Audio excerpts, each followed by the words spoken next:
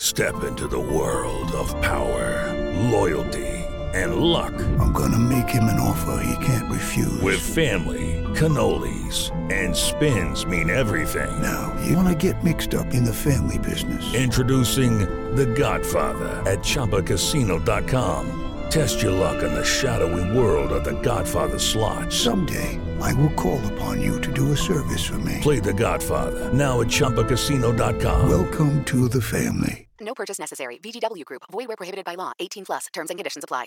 Hello, I'm George Cupp. And I'm Callum Gurr. And you're about to listen to the podcast version of To Be Discussed with Cupp and Gurr.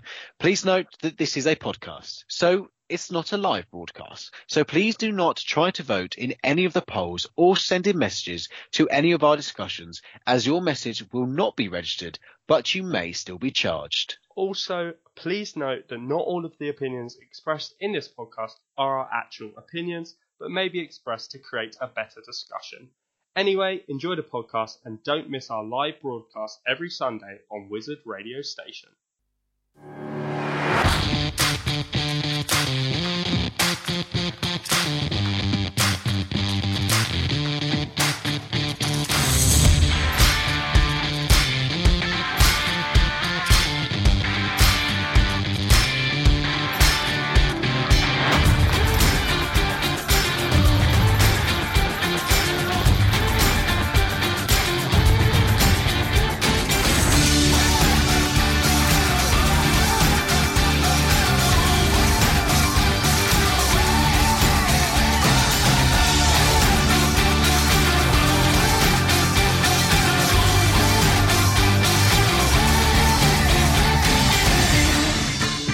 Good evening. Firstly, I would just like to say a belated 22nd birthday to my fellow co-host, Mr. Gurr.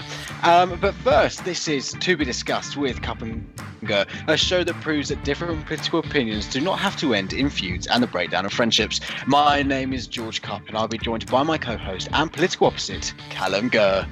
Good evening, everybody. Thank you very much for the birthday wishes, George. And welcome, as George said, to Be Discussed.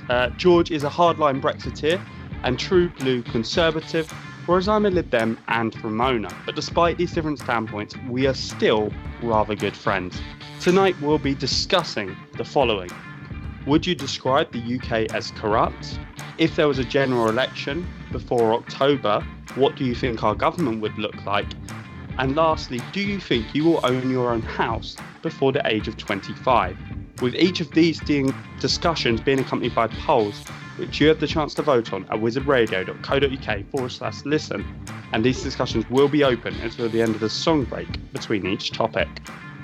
But first, last week we asked you to send us in your political questions that you'd like answering. So let's jump right into our first question. Our first question comes from Taylor, and they say, do you think the current state of negativity and division in politics will be long-lasting, or do you think it will end? Callum? Well, it's a very it's quite a difficult question from Taylor there. I think personally it will come to an end. I think that after we've had the Brexit vote, or not the vote, rather, sorry, the Brexit deal or no deal or whatever it is that goes through. I think years following that, whatever the outcome is, I think we will kind of see a more of a refreshing change to our politics, hopefully getting some kind of figures that don't seek to kind of stoke division will become kind of more leading figures in politics. And I think that when this happens, we will start to actually address the issues that underpin Brexit and kind of the rise of populism in general. And I think, those issues are people who are just getting by and have lost their kind of faith in politics. And I think there's a whole range of measures that we can do to kind of alleviate them. Some of those I think will actually become more clear as we move forward. But one example that I would probably give would be universal basic income or some kind of new social settlement to help displaced workers, especially from automation. And I think that people will start to kind of see maybe more of the underlying factors behind these things rather than kind of immigration, which has been what a lot of people have blamed currently. I mean, what about you, George? Are you optimistic? I like to think you generally are. So do you think this kind of negativity that we're seeing in politics will evaporate? I hope so. I mean, like you say, at the moment we are in kind of special measures as it is as a political field in this country. There is a very strange kind of element going on where seems to be Remainers versus Brexiteers, but also at the moment I think, which hasn't really happened in a very long time in this country, is the very far left against the quite far right as well. We've seen that going on, and I sometimes feel like the level of MPs' respect between each other has dropped a little bit. I feel like there is quite a lot of attacking even between MPs. And if they're doing it, I think a lot of people feel like, well, why can't we do it? And due to the rise of social media as well, I think because you don't have to do anything face to face over social media, you can be very bitter and quite harsh on there. I think that's why we've also seen this rise in bitterness and division. But I think with areas like what Callum and I, as we said in the introduction, are trying to promote, is that you can have completely different political opinions and disagree on political points, but that doesn't mean you have to have a breakdown in friendship. Just because you have two vastly different points does not mean you then have to fall out about it and not speak to each other for a week. I mean, Callum and I sometimes off the radio will have a very quite big political discussion, really vastly disagree upon that point, but we might be in a mood with each other for about, I don't know, 5 minutes or so, but then we get over it. And I think that's what it's about. We've got to see the promotion more of being better when it comes to debating, because I feel at the moment as well, when people are debating politics, we see it turn into a personal attack rather than keeping to the political facts, and that's not right. As soon as someone goes into a personal attack, then they've lost that political debate. There is no way they can claim that they've won that, because it's just wrong. But with the hopefully the agreement around Brexit hopefully happening soon, and a move on in politics, I do believe that there will be more unity in the country and in politics, but also I do believe that we will see unity when we see potentially the Conservative Party become more centre right, and maybe even Labour becoming more centralist, but who knows? Yeah. I mean, I think it's a good point you bring up as well about people kind of who disagree politically but getting on well outside of it. I think one of the things that probably I've got better at is disagreeing with you, George, in a sense, as in I don't think me and you get in a kind of mood with each other if we disagree now. So I think it's almost just about, you know, confronting your demons, I suppose, in a sense, and actually talking to people on the opposite side of the spectrum. And I think people will see that, and that, in a sense, will be a way of breaking down this current state of negativity and division in politics as well, if people kind of get out of that social media bubble, which a lot of people live in. Moving on to the next question is from Lewis. Lewis says, when do you think the next general election will take place in the UK? George, when do you think it will happen? I hope not until 2022, when the next one is supposed to take place. Honestly, there is so much that really does depend on when the next general election will take place. Everything from who the next Tory leader will be, and as such, who the next Prime Minister will be, and whether Brexit happens or not, whether Brexit happens on the 31st of October, and what circumstances it is delivered upon. I do believe if Boris Johnson got in to be our next Prime Minister, it would be quite likely that we have a general election probably just after October, when it proves that he can't actually deliver Brexit as he's trying to make out he can. And I think that we would see Tory MPs possibly even back a no confidence vote if Jeremy Corbyn called one, because there are some Tory MPs that don't have the confidence in Boris Johnson as the next Prime Minister or leader. And like I said as well, there is a lot of questions being raised around the whole Brexit and how we leave, whether there is another extension, whether we come out on agreement, or whether it's no deal we come out with.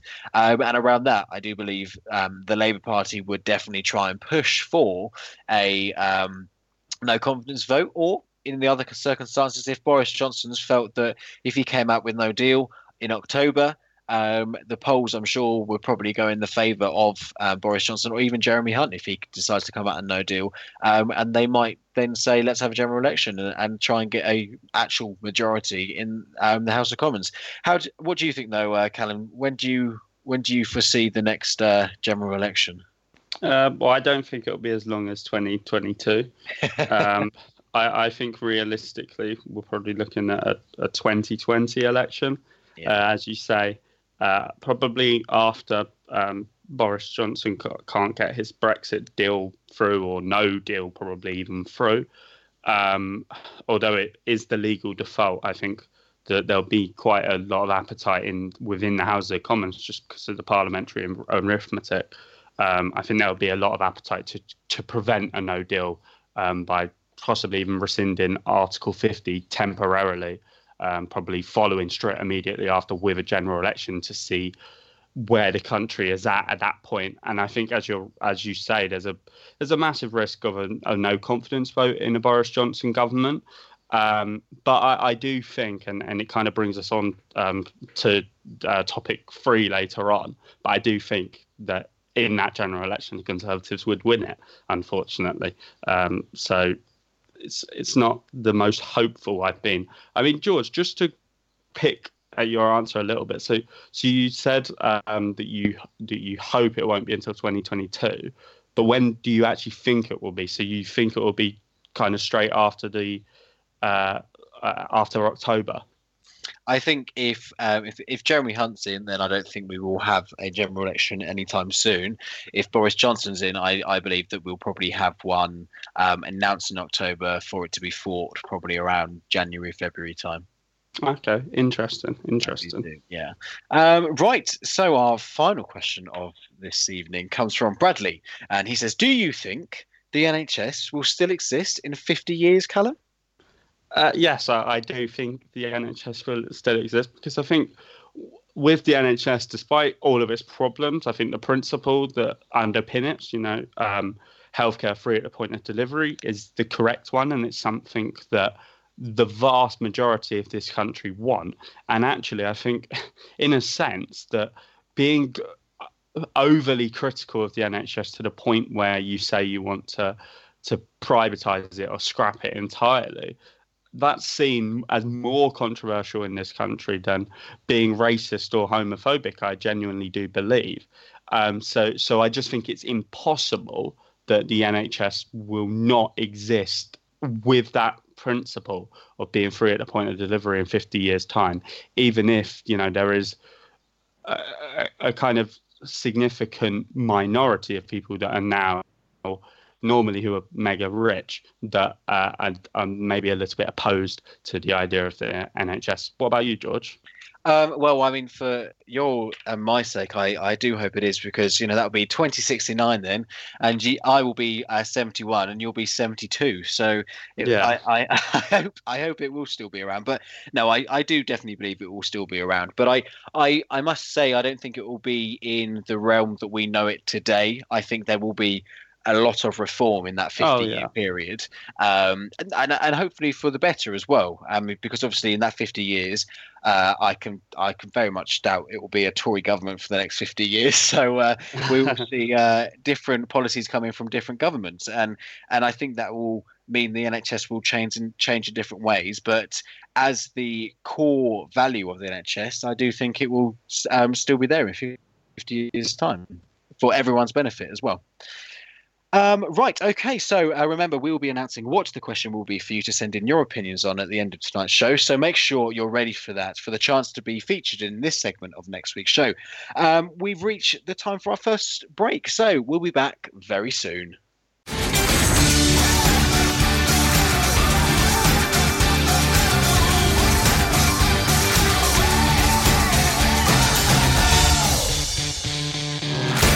Hello and welcome back to Be Discussed.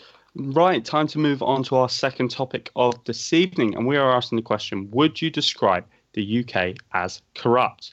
So Roberto Saviano, an Italian mafia expert, has recently claimed the UK is the global centre for corruption. Saviano has been under police protection since exposing the activities of Naples crime syndicate, the Camorra, said on the UK's corruption, it's not the bureaucracy, it's not the police, it's not the politics, but what is corrupt is the financial capital. Campaign group Transparency International have backed his claim, suggesting it's absolutely true that the UK is one of the leading financial centres for the laundering of corrupt money from overseas, whether through the property market, luxury goods or other sectors. The campaign group define corruption as the abuse of entrusted power for private gain. George, where do you stand on this? Do you think the UK can be described as corrupt? And if so, what kind of corruption are we looking at?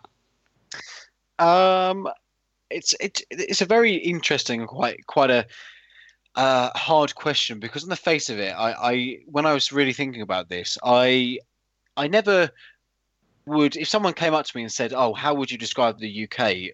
Corrupt would never be the first word that pops into my head, and I think maybe because I'm quite a traditionalist, quite patriotic, and I try and be very proud of my country. Maybe I subconsciously turn a blind eye on how corrupt the UK can be, and I hold my hands up to that. But also I feel like, because it is about the UK, sometimes there isn't enough people shouting about it. There isn't enough news going on about it, and people aren't made aware of maybe the corruption that is going on within the United Kingdom.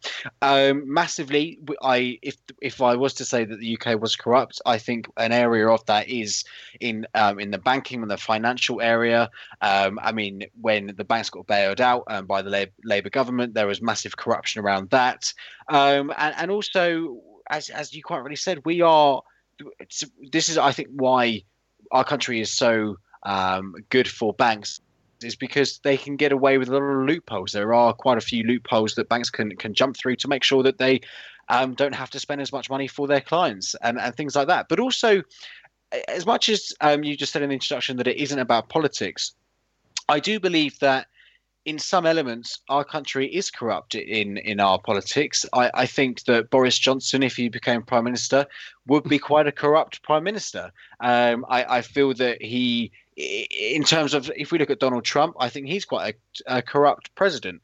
So I think there are definitely elements of the UK being corrupt, but I wouldn't describe it as a whole as being corrupt. But what do you think, Callum? Yeah, I think it's an interesting one, because I think it depends upon whether, if we're talking about kind of actually breaking the law for financial gain, I don't think there is, luckily, too much of that going on in the UK. Obviously, it is a problem, but I think generally the kind of corruption we're seeing in the UK is more of a moral corruption, where, yes, it operates within the realms of what the law says is okay, but it might not necessarily be, if we're thinking about things in terms of morals and ethics and right and wrong, then it might not necessarily be right. And I think a good example of this would be the expenses scandal. MPs, by and large, there was very little convictions because MPs weren't really doing anything that was outside of what was legal, but you could say some of the expenses claims that they were making were morally dubious. And I think probably that's more of the problem that the UK has. So I think I wouldn't, as you say, George, I wouldn't describe the UK as corrupt, but I'm not under any kind of illusions that it's squeaky clean. I think aside from the expenses scandal, looking in the realm of politics, I think there's very opaque lobbying practices. So it's hard to know what kind of influences private companies are having on our politics, and I think that's something that could change to ensure that we're becoming a fairer country. But I also think within even the realm of sport, there's a lot of corruption in terms of match fixing, spot fixing, just general cheating and irregular payments, particularly in football, with the last example I give there. So I think it's more complicated than to just say, yes, the UK is corrupt. But of course, it's not 100% squeaky clean either. I mean, do you agree with that assessment, George, in terms of it's more of a moral corruption than anything kind of outside of the law? Yeah, and I think you're absolutely right. And I do believe that's why we don't see as much being shouted about in the news, and it doesn't make the headlines on newspapers, because it is a moral kind of corruption. But do you think there is any way that a country can escape corruption? Because if we look at every single country in the world, I don't believe there is any corruption. I don't believe there is any country that can't say there is an element of corruption. I mean, I'm sure North Korea would probably try and say that they don't have corruption, but that's North Korea. But I think it's just something, unfortunately, that happens in life because people try and morally make gains, and that would be seen as corruption. So do you think there is any way of stamping corruption out in the United Kingdom? But also, do you think it's unfair of us just to kind of point the finger at the UK? So on your first question of can we kind of stamp it out? I don't think so, no. Because I think even if we got to the point where by today's kind of definition of what we would consider corrupt practices, even if we got to the point where none of that happened, I think then the goalposts change a little bit, and we broaden our definition of corruption, because we're always trying to improve as a society, because that's kind of human nature. So I think on that basis we can't really ever completely get rid of corruption. But I think also you're right, George, in that we can't just focus on the UK, because we have to admit that other countries, I mean, not saying the UK doesn't have any problems with it, but other countries do have it worse. You know, on the corruption index, the last one being in December 2018, we got 80% in that corruption index. So basically, a figure of 100% means that the people of the UK perceive our country as being very clean, so free of corruption. So that means that largely people see that we're not particularly corrupt. And if we compare that to other countries, I mean, Russia scored 28%, Brazil 35%, and even kind of closer countries to us, you would say politically, like France scored 72%, so worse than us, and the United States 71%. Of course, that doesn't make us perfect. We weren't like the best performing country or anything like that. But you are right to say that maybe we should be pointing the finger sometimes somewhere else, or at least seeing as well the kind of links there is between corrupt practices across all nations, and how people go to kind of dodge their taxes in another country when really they probably should be paying them where they do most of their business, and stuff like that. I think you could describe that as corrupt as well. I mean, do you think we're wrong to be focusing on just the UK? And also your other question in terms, do you think we can stamp out corruption? Well, I think that in terms of us pointing the finger elsewhere, I think it's a very kind of British thing to make it a self problem and trying to point the finger at ourselves and make the problem about ourselves and solve it from our own soil, as it were. And I think because of that, we do kind of put these blinkers on, which doesn't allow us to see outside of the UK in terms of other corruption that is going on. But I do think, like you say, we should maybe, as much as we are maybe saying there are corrupt elements of the United Kingdom, we should be celebrating the fact that we are rating quite high on these corruption scores, saying where the population is saying that we aren't that corrupt, especially against some of our political neighbours. And do I think it can be stamped out? No, I don't. I think there is always going to be corruption, no matter what laws or moral grounds are in place. I believe someone will always try and better themselves and do something morally wrong just to make a gain somewhere. And people are also very clever when it comes to laws. They read them in detail and find loopholes in them and not so much break the laws, but because it's a loophole, but they kind of dodge the laws that come into place. And even if you bring new ones in, it's like a constant cycle. Unfortunately, you might catch some out, but there are still some ahead of the game. Yeah. But I do think corruption is something that is very, very hard to stamp out, and I don't believe it ever will be stamped out at all. But do you think it's something that we see more under certain governments? Do you think we see more corruption as the United Kingdom under Conservatives, Labour, possibly Lib Dems? I wouldn't like to say so. I don't think. I mean, because I think that different governments will have different priorities. Like, I think we'd see much less kind of financial corruption under Labour, probably, just because I think they go much more heavy-handed against the banks. But then I'm sure there's some other things that the Conservatives will be good at stamping out in terms of corruption. I mean, you could make an argument that the trade unions back in the day were slightly corrupt, and obviously Margaret Thatcher and then the governments that have followed have kind of eased those issues a little bit. I mean, just before we go to the song break, George, how do you think this can go? Do you think people are going to think the UK is corrupt? I don't think they will. I think it will be 30% yes, it is corrupt, and 70% no, it's not. What do you think? Yeah, that was, to be honest, about what I was going to say as well. I don't think people will think the UK is corrupt, but it's not going to be like a really heavy result for the no. Right then, time to go on to our second song break of this evening. But remember to vote on this poll. Would you describe the UK as corrupt? And you can do that at wizardradio.co.uk/listen. And we'll be back very soon.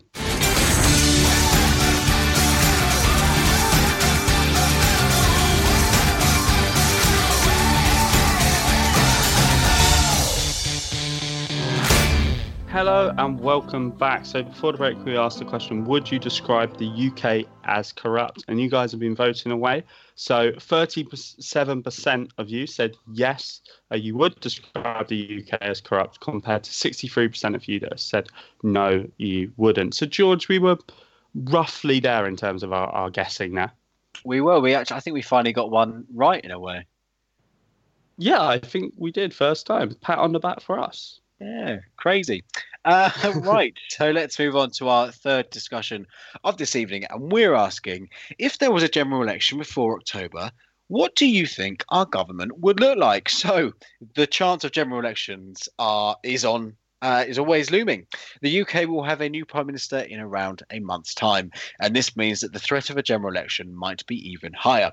But we've asked you guys before who you would vote for this time around. We want to know what the outcome of the general election will be from these options: a Labour majority, a Conservative majority, a Brexit Party majority, a Labour-led coalition, a Conservative-led coalition, or other.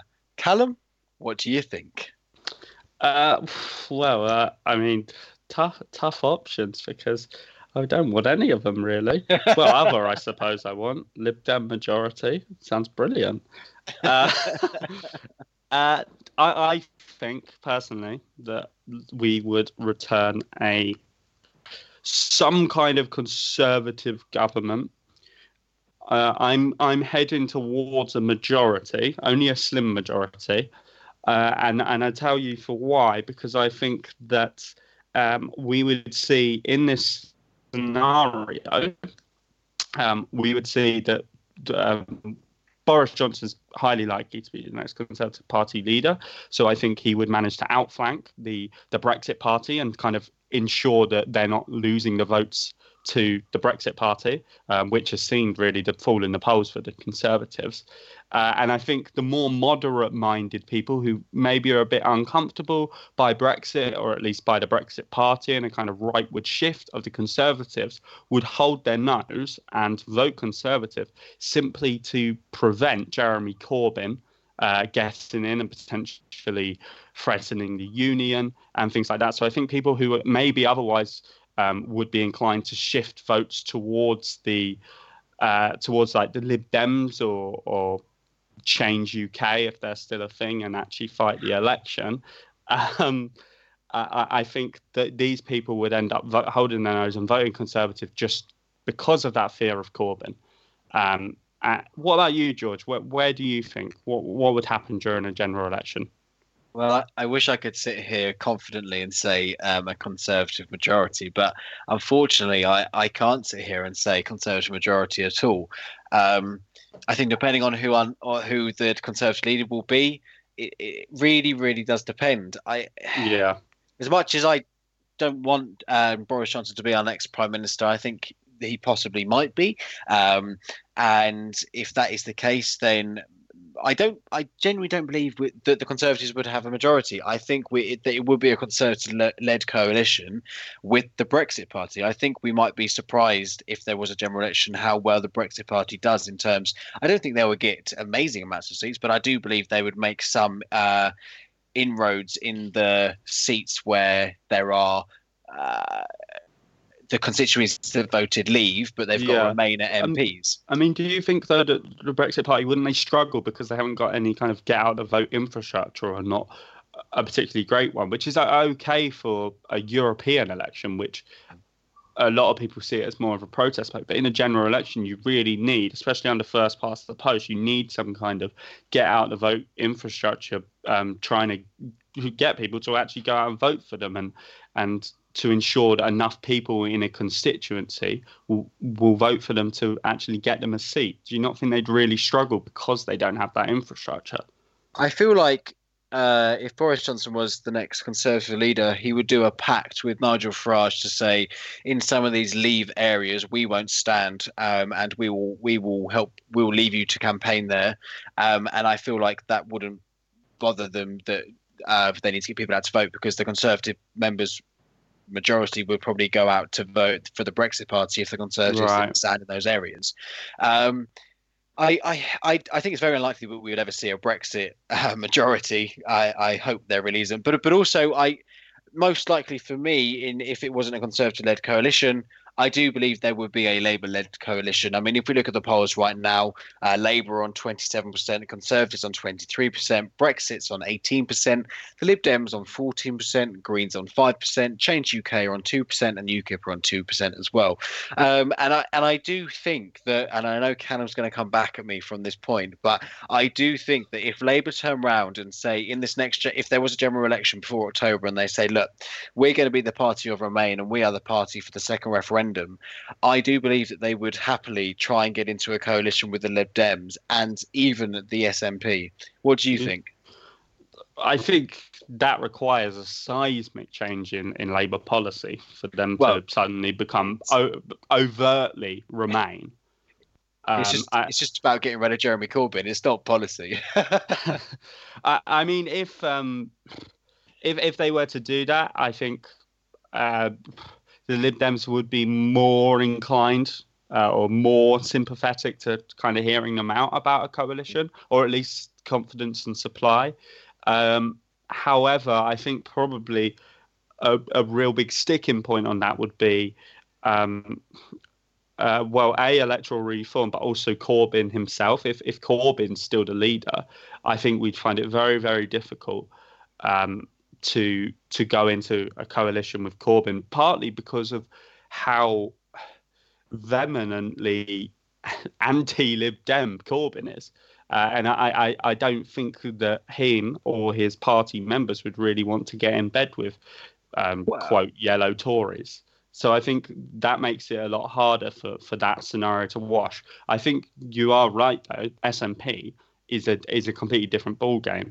I think SNP's big kind of negotiating piece would be that, other than a second referendum on the Brexit vote, it as an alternative to that would probably be a referendum on independence again, so a second referendum on that. And I think probably I can see Labour more likely backing a second independence referendum for Scotland than a second referendum for Brexit. Just because I feel that Corbyn he's historically been fairly pro, kind of not necessarily within the UK context, but he's always been pro kind of self-determination for minorities within nations. And also he's always been very, very passionately Eurosceptic up until the European referendum of June 2016. So I think based upon that, I actually think if Corbyn's the leader, that is the more likely scenario. I mean, do you think that could happen, George? Yeah, absolutely. I really, really do. It scares me quite a bit. Not just the fact that the Labour government would rip this country apart, quite literally, with allowing Scotland to go, but we would be bankrupt within a year. So, if little kind of spin on the question, if we were asking this question with not first past the post system, which we currently have as our electoral system, but you have to. What's the one we use for the EU, Callum? The haunt, a proportional system, yeah. Proportional system. If this was a proportional system, what would your answer be then? Good question. I think it would be a Conservative-led coalition again. Right. I think, but with much more of an equal footing between them and the Brexit Party, because then they kind of get out the vote. Infrastructure is much less important, but I still think that because the election will be about more than Brexit, then I think the Brexit Party wouldn't do as well as they've done in the European elections. What about you, George? How do you think that scenario would play out? Oh, I definitely think we would see a Conservative-led coalition. I think the Brexit Party would do incredibly well in that situation. But then again, I would say the Lib Dems would do incredibly well as well. What do you think the likelihoods are that we go for the other option and the Lib Dems are going to be the party in power, Callum? As in, you mean a Lib Dem majority government? A Lib Dem majority government of over 100 seats. Yeah, no, definitely not. Unfortunately, I don't think we'll be seeing that anytime soon. Unfortunately, I mean, George, you've talked a lot in the past about wanting to move the Conservatives more towards the centre ground. So does that leave you yearning actually for a coalition again with the Lib Dems, or would you not want that? In the Lib Dems' current form, I would definitely not want that. If it was under Nick Clegg again, I wouldn't be that against it. But in their current form right now, I wouldn't exactly call them the most centralist party. They're more of a left central party. I would definitely stay far away, and I would not say we should be taking them under our wing to create a coalition government, even if it means beating Labour. I wouldn't do it. Okay, fair enough. And which of these scenarios most scares you then? Is it the Labour majority? Oh, God. I mean, if it was the Labour majority, I would be packing my bags and flying off to some country elsewhere where I wouldn't have to see Jeremy Corbyn at the dispatch box, people calling him Prime Minister. God, it would be awful, absolutely awful. I would see a no confidence vote in that government within a year. And hopefully the only benefit of that is I think we would then see a Margaret Thatcher style landslide in the Conservatives when people realise what an absolute disastrous Labour government it would be. What most scares you, though? A Brexit Party majority would scare me, because I think the Brexit Party would be so hell-bent on just Brexit, and then they'd soon realise that most of the MPs that they would have nothing in common, because they have some people who are really left-wing. They've had like people that used to stand for the Communist Party, at least in the European elections, but then they also have people that used to be, from the fairly right in terms of UKIP, obviously with Farage and some of his cronies joining as well. So I feel like if they actually became a government, that would be really scary, because they wouldn't know what to do. And so I think it's similarly, we'd probably see a no confidence vote fairly soon after that in that government too. Wow. Well, I mean, I'm amazed it doesn't scare you more than a Labour government, because I mean, let's just be honest, the Labour government wouldn't have much clue either. Right. So, Callum, who do you think, or what do you think will come out on top? God, I think a Conservative-led coalition will come out on top. What about you? I think a Labour-led coalition will come out on top. Interesting. We shall see. Yeah, being optimistic as always. Right, so remember to vote if on this question, if there was a general election before October, what do you think our government would look like? And remember, the options are a Labour majority, a Conservative majority, a Brexit Party majority, a Labour-led coalition, a Conservative-led coalition, or other. And you can vote on that over on wizardradio.co.uk/listen. We'll be back before you even know it.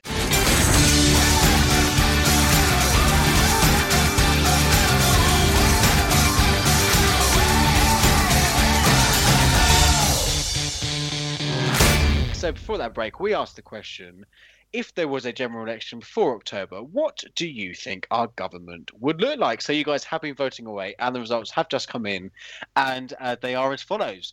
A Conservative majority got 27%, a Labour majority got 24%, a Brexit Party majority got 1%, a Labour-led coalition got 21%, a Conservative-led coalition got 25%, and other got 2%. Wow. I mean, that is crazy, actually. What are your thoughts, Callum?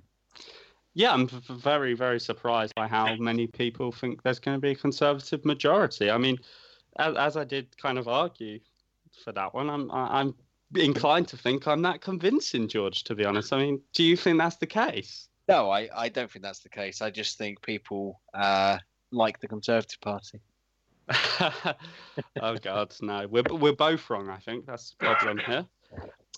Right then, time to move on to our fourth discussion of this evening, and we're asking: do you think you will own your own house before the age of 25? So, in recent years, there has been a rise in the number of young people with no desire to own their own home, preferring to rent them. Although whether this is by choice or because of the rising price of home ownership is up for debate. George, will you be following this trend and not own your own house before the age of 25?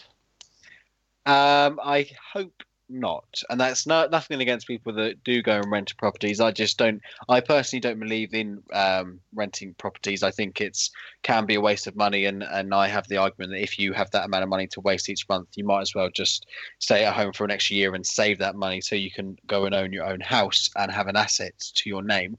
I think it is getting progressively harder for younger people to get onto the housing ladder. But I do believe the Conservative government are going to get a Conservative triumph in here. Conservative government have helped young people onto the property ladder by especially with the Help to Buy scheme and also the shared ownership scheme as well, which I think is very, very good.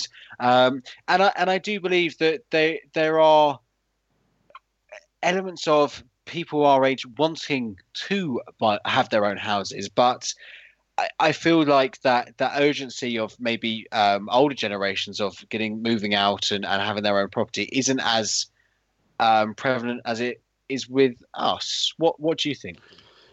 Yeah, well, I think you're right. There isn't so much urgency from people. But are you seriously suggesting that the Conservatives have done a good job in terms of getting young people on the housing ladder? Because, I mean, I'm under no illusions about the fact that Lib Dems were in a government with the Conservatives, and I will frankly admit that nowhere near enough was done to try and get young people. I mean, the price of deposits now is still astounding, and the amount of new build property going up that young people could never hope to afford unless kind of their mum or dad help support them. I think it's all symptoms of the fact that it's very unlikely that a lot of young people will own their own house before the age of 25. Like, do you really think the Conservatives have done that great a job on that? I don't think they've done a bad job, and I would never disagree that there is room for improvement. But we've seen more people onto the housing ladder than ever before, and we've seen the Share to Buy scheme. It's not out there deposits at all. You can start owning your own house for a deposit of £1,500. And I think that is quite an affordable deposit if you're in a full-time job. And I think, yeah, the Conservatives could do more, but I don't believe that there is that much negativity around there should be. There have been some very positive policies that have come out from the Conservative Party. But do you not think that the problem is that not enough affordable housing is actually being built? So yeah, if you can, in very rare cases, get the shared housing scheme thing that you just talked about, but not enough people can actually do that because there's not enough stock of houses. So every single new development that goes on now has to have a certain percentage of a share to buy houses on there and affordable houses on there as well now. But normally what happens is developers, they get the planning permission with putting that on, and then they say, actually, we can't build these with these affordable housing on there or the share to buy houses on there. So then they just end up dropping them from the plan because it's already been approved by councils. So in that case, under local plans, like our local council, Callum, under the local plan, the agreement is that the affordable housing and the shared to buy housing has to go up. There is no way that you can get out of that. Is in a contract, and under neighbourhood plans as well, which are happening in terms of where I live in my village, and contractors have to honour those agreements. And I do agree that there used to be loopholes, but if a council has voted for their own local plan and it is in their local plan terms and conditions, then it will happen. Okay, well, I hope you're right, George. Right then, time to go on to our final song break of this evening. But don't forget to vote on this poll. Do you think you will own your own house before the age of 25? You can do that at wizardradio.co.uk/listen, and we'll be back very soon.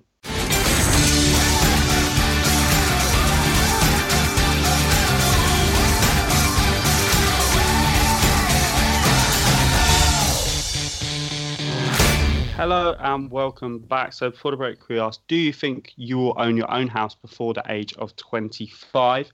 And you guys have answered very pessimistically. So 12% of you have said, yes, you think you will, compared to 88% of you that say, no, you won't. I mean, is that indicative of what I argued, George, in terms of that, not enough is really being done? Well, there you go. I'm going to say a political answer and say, we've done as the best we could as the Conservative parties. But if you vote for me to be the next leader of the Conservative Party and Prime Minister of the country, I will make sure to get that up to at least 15%. Yes. Okay, nice. I'm glad 15% will be optimistic. Brilliant work, George. Oh, and by the way, listeners, George did point out I didn't actually answer the question. No, I don't think I'll own my own house before the age of 25 either. So I'm with you on that, man of the people. Yeah, he was too determined having a go at me about the Tories. Someone's got to do it. Right then, we've reached the time to end this evening's show, but thanks very much for listening to Be Discussed with Cup and Ger. We hope you've enjoyed this episode. As mentioned earlier, for the first segment of next week's show, we'd like to hear your thoughts on the question, if you could introduce one policy tomorrow, what would it be and why? You can do that by sending us an email to station@wizardradio.co.uk or through Twitter, and that's @WizRadio. So remember, the question is, if you could introduce one policy tomorrow, what would it be and why? And we're really looking forward to hearing your opinions next week. But it is now time for Callum and I to be leaving. So as always, I've been the next Tory leader, George Lawrence Cupp. And I've been Callum Ger. Thanks very much for listening, everyone. We'll be back next week for another episode of To Be Discussed. Goodbye, guys. Ciao for now.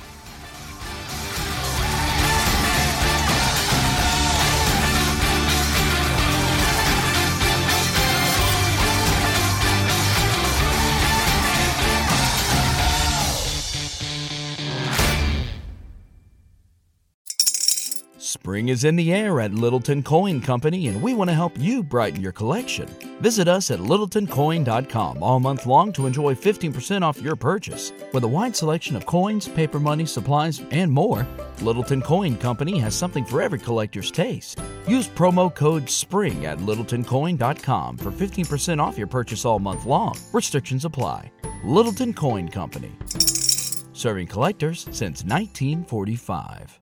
Hello, it is Ryan, and I was on a flight the other day playing one of my favorite social spin slot games on ChumbaCasino.com. I looked over at the person sitting next to me, and you know what they were doing? They were also playing Chumba Casino. Coincidence? I think not. Everybody's loving having fun with it. Chumba Casino is home to hundreds of casino-style games that you can play for free anytime, anywhere, even at 30,000 feet. So sign up now at ChumbaCasino.com to claim your free welcome bonus. That's ChumbaCasino.com and live the Chumba life. No purchase necessary. VGW Group. Void where prohibited by law. See terms and conditions. 18+.